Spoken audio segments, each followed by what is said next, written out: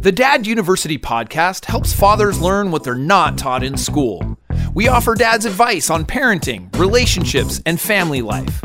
We may not have all the answers, but we're certainly going to have fun trying. And we are back. We are back. I'm Jason Kreidman. I'm Alan Bush. And this is the Dad University podcast, episode 220. 220. And the topic for tonight, Alan, are you ready? Yeah. Was ready to rumble? Actually, there's trademark on that. I don't even know if I'm allowed to say that. Yeah. You can say rumble. We'll have to go back and re-record Are you it. ready to X? Yeah. You can say the word rumble, but it just can't be said like that. Okay. I think that's... And maybe that we're not going to do that anyway. The inflection. Yeah, the inflection, and use it as an intro to some event. Got it. That guy gets paid. So yes, we can't he does. He gets paid a lot of money. Amazing. I need some of that. How to get your child to focus and concentrate. Mm-hmm. It's a good one.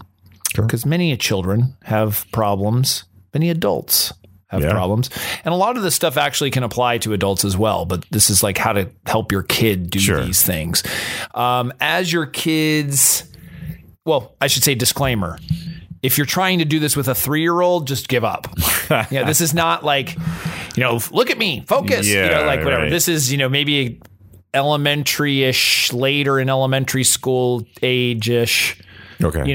So like 6 years old and on. Above? Yeah. A little, even older, whatever. Yeah. Okay. I mean, yeah, we'll talk about it because it is kind of age dependent. And there's some things that,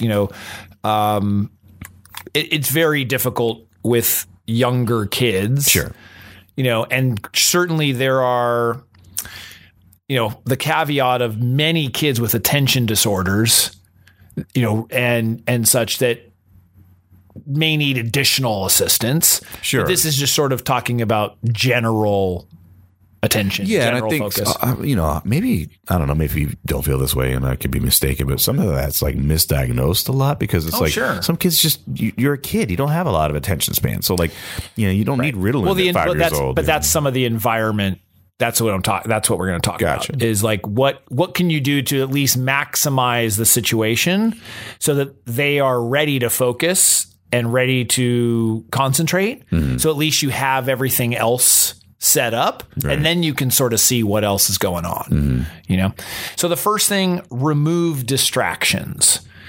So you will find out that kids, especially when they're younger, very easily distracted. I mean, if you take a toddler on a walk and you're saying, go this way, and then all of a sudden there's a really bright flower, guarantee you the child goes the other direction. Go all over the place. And part of that is just, it's learning the environment and enjoying the moment. Mm-hmm. They're very much in the moment. And so when they see something, it's like, whoa. And then, shiny red object and it changes their focus. Sure. So this can be, let's talk about like maybe if your child has like reading to do or homework or something like that. And let's say they're in 4th grade, the first thing to do would be provide them. And this goes along with the distractions is some sort of designated area where there is not distractions. Mm-hmm. So there aren't electronics, there aren't noises, there aren't, kids playing, in the distance and they can see it. I mean, you have to think about anything that can be potentially distracting will be. Right. So that goes for us too. I mean, that's the thing was when you're at your computer and you have your phone, there's people walking by, there's noise in the environment. I mean, all of those things are distractions. Sure. And people are like, well, I work better with headphones. Well, sure. Sometimes that is just because you've learned to do that. Like, it's maybe a learned behavior. Mm-hmm. I don't know. I'd maybe argue that one. Yeah, I could argue that Depends one. Depends what work you're doing. Yeah, it's funny for me. Going to work is distracting. Not so much that I don't like going to work, but like, but I'm because I'm in my position of manager. Better work at home. I could get more done in a row. Like I could just focus and sit down and not like I have people coming in and out of my office all day. It's horrible, and it's like, all right, it's something that would take me like normally 10 minutes to do takes like an hour. Right, and you have 10 screens open. Yeah, I mean, there's all kinds of stuff. Yeah, and then you get distracted. It's like, oh, geez. Yeah. So the distractions, I mean, that is a constant issue that happens when you're a kid as well as an adult. You know, we all experience that. I have the same problem. I look at shiny red objects all the time. Something new comes in. I have a notification. Something new came in. Right. There's blinks and beeps and whistles. Yeah, I mean, notifications are the worst. Yeah. Well, I turned that off on my phone, funny enough. But it's funny, That's why you don't get my text. At all. I have to actively check it. Otherwise, if I don't even I don't even know my ringtone sounds. I just thought you just don't look at it. No, I don't. I don't even hear it.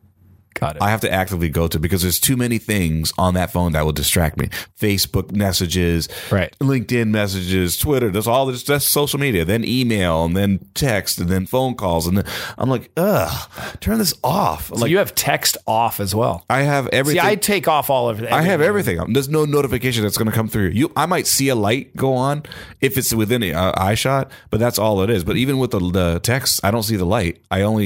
So how often do you check? I don't know, when I feel like it. I don't even time myself. Like right now, I'm not checking it, but like if I'm at home, it might be every 30 minutes. It might be every 3 or 4 hours. Okay. Now, if I'm expecting people to text me or whatever, I'll check it pretty frequently. Or if I'm like during the day, if it's a little more active. But at night, that's like I usually put it down and just maybe I ironically get on a computer, but that being said, I usually I don't take calls. I feel bad for anybody who's trying to call me in an emergency. Like call the fire department first, then notify me via text, and I might get it. You know, that's interesting. But the people you don't answer your phone. I'm like, yeah, I don't. That's good for you. Yeah. I mean, just hope I don't have an emergency. Yeah, yes, I know. That's what I'm getting worried about. But back to the point. Sorry to distract you, but it made me laugh because you were saying about distraction. Oh, that's how meta. I was thinking about the kid and their the shiny new objects. I'm like, yeah. Can you imagine if you as Jason went to like Narnia, or some Star Wars universe? That's what it would be like because a kid's brand new to everything. Right. So like the entire world is like, what is this? What's this noise? And I can't understand what's happening here. Why is that person so tall? And so everything's brand new. And then it's I can't imagine what it's like for a little kid. Yeah, it's overwhelming. Yeah, it must be sensory overload. Yeah. The next thing, move your body or move their body. So running them around. Get their energy out. The movement stimulates the brain. Mm-hmm. One of the things that they were talking about, like at my kids' school, and my kids participated, is a running club. Mm-hmm. And so in the mornings before school, they don't just do it for the heck of it. Mm-hmm. They do it because they've had evidence that says that the kids concentrate more in school. So they perform better. They're less restless. There's all kinds of stuff. And so they're able to focus better. Get all the fidget out. Yeah. So they get the fidget out. And so, I mean, even the school, they have rocking chairs in a lot of the classrooms. Oh. And so that kids can actually move while they're there because they're fidgety. Yeah. They got a lot of energy. Yeah. So that's part of it also. So it allows the kids to do that. So, getting kids to move in the mornings, if let's say they're having difficulty in school, that might be a way to do it, is do a little bit of exercise in the morning. Just make it a part of it. And then, I mean, teachers know that. That's why they have recess. Yeah. Yeah. That's why they have the lunch and that kind of thing. I mean, it's they want them to move around because then they get that movement out. Yeah. Another one, make a list of tasks. So for a child, it's a lot easier. We did this with bedtime routines and night, or morning routines. Is it allows them to see what's going on and kind of see the task in front of them. So you write everything down. So let's say even if they're going to do their homework, it may have a list of what are the different steps that they need to do for their homework. All of those kind of things. And depending on the age of the child, that'll depend on how much you break it down. But that's another thing too, is just writing things down and having it so that really works. They're able to see it. If they're old enough to read it, they can read it. They can say it out loud. They can see what is in front of them, and that will help keep them focused because then they know what is next. Mm-hmm. And kind of related to that is keep the tasks small. Mm-hmm. So tackling one thing at a time. So let's give the example. Maybe you're teaching them, they're very young, to clean their room. You might just start with like cleaning the bed or making the bed. Giving them too many things. Maybe just let's focus on cleaning the toy bin. Rather than we're going to do your clothes, the toys, your bed, the dresser. It's too much, especially if they're really small. And that translates even as people get older, even in the workplace, they say write your list of the 3 things that you need to get done and just do one at a time, or break it down into smaller increments. And that can keep you on task. Because what can happen is you feel like stuff is overwhelming. You'll have a tendency then to not do it. So focus, you want them to focus and concentrate, make the tasks smaller, easily, or I should say more digestible. That's a better word. Right. Yeah. Yeah. I don't know.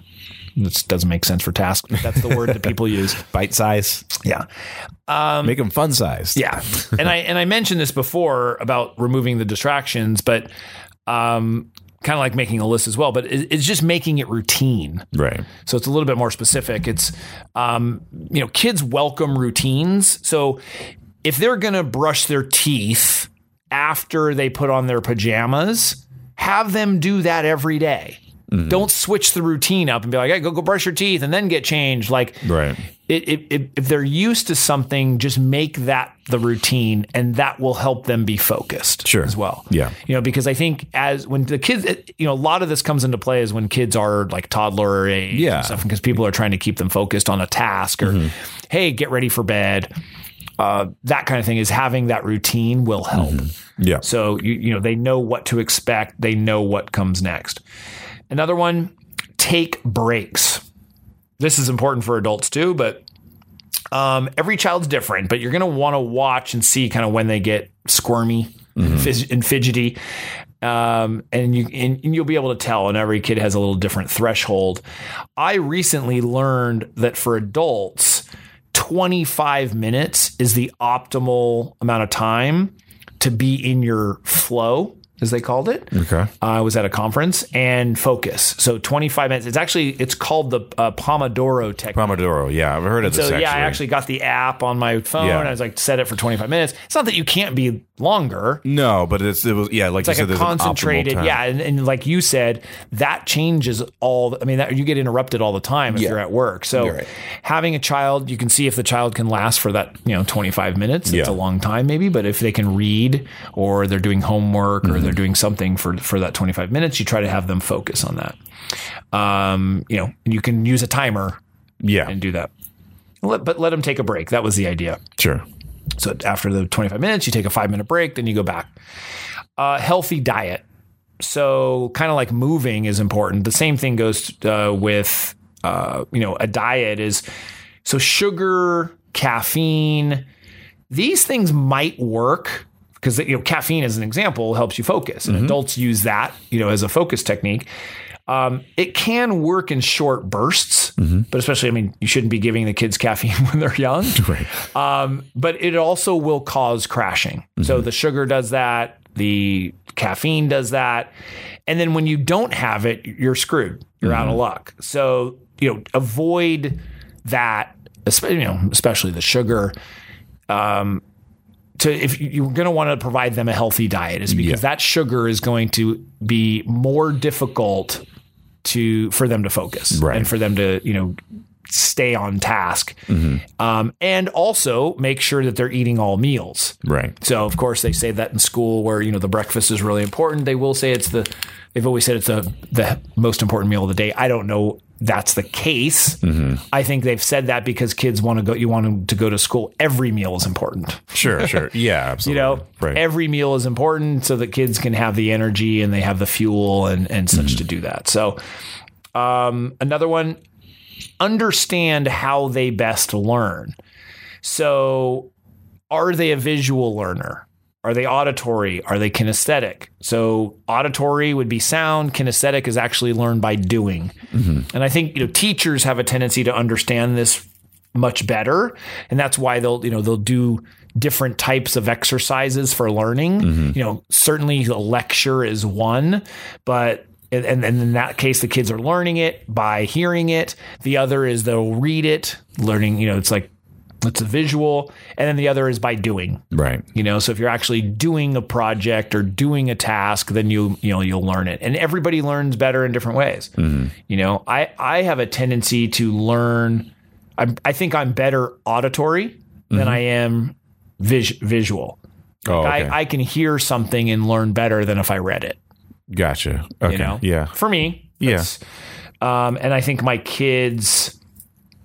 lot of kids are kinesthetic. Mm-hmm. They like to they can learn better by doing. Sure. When you show them, or you can do a combination of all of them. You're showing them, you're talking through it, and then they have a chart or something. You're sort of using all those senses. Yeah, I like the idea sometimes of the best combining them. Yeah, exactly. Because then no matter what they receive, they can kind of make their inferences that they learn best from. Yeah. And then the last thing, which can help kids focus and concentrate, is do breathing techniques or meditation. Mm-hmm. So this allows them to practice focusing on their breath or sitting still. So if you're doing meditation, like a guided meditation allows them to just sit still. They can listen. And it can be great fun for kids. I mean, a lot of the guided meditations for kids will have stories. It uses like guided imagery and shows that. But what it does is it's building that muscle for focus. Yeah. It's building the muscle for concentration. And so they may not be able to do it right at that moment. And you're not saying, hey, meditate right this second and then you're going to focus, but you're building that muscle. And that's what's important. And so if you do that on a regular basis, they gain an ability to sit still and focus and concentrate. And so that's something else. And so if meditation's not the thing, then at least some breathing exercises for them that they can begin to calm themselves and do that. And so that helps as well. Right. So anything else?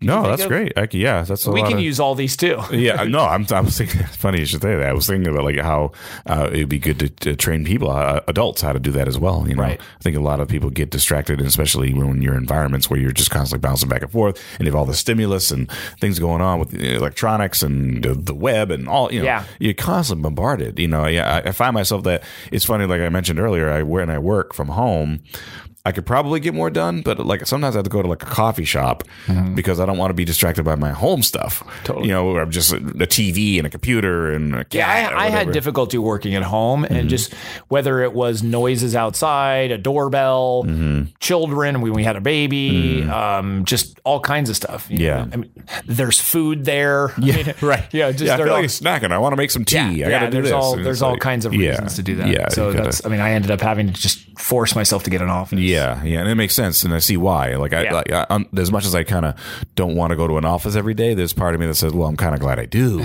because then I get distracted at home too. So there's some weird happy medium that I need to figure out. For sure. If anybody has any feedback or comments on this, Alan, what should they do? They should email us, podcast@daduniversity.com, or hit us up on our social networks. There's Dad University pretty much everywhere. Twitter, Instagram, and Facebook. Look us up. The handles are generally Dad University or DADUNIV. Also, please go to YouTube. There's a lot of great, besides the Dad University podcast, there's a lot of great videos that Jason's doing on there.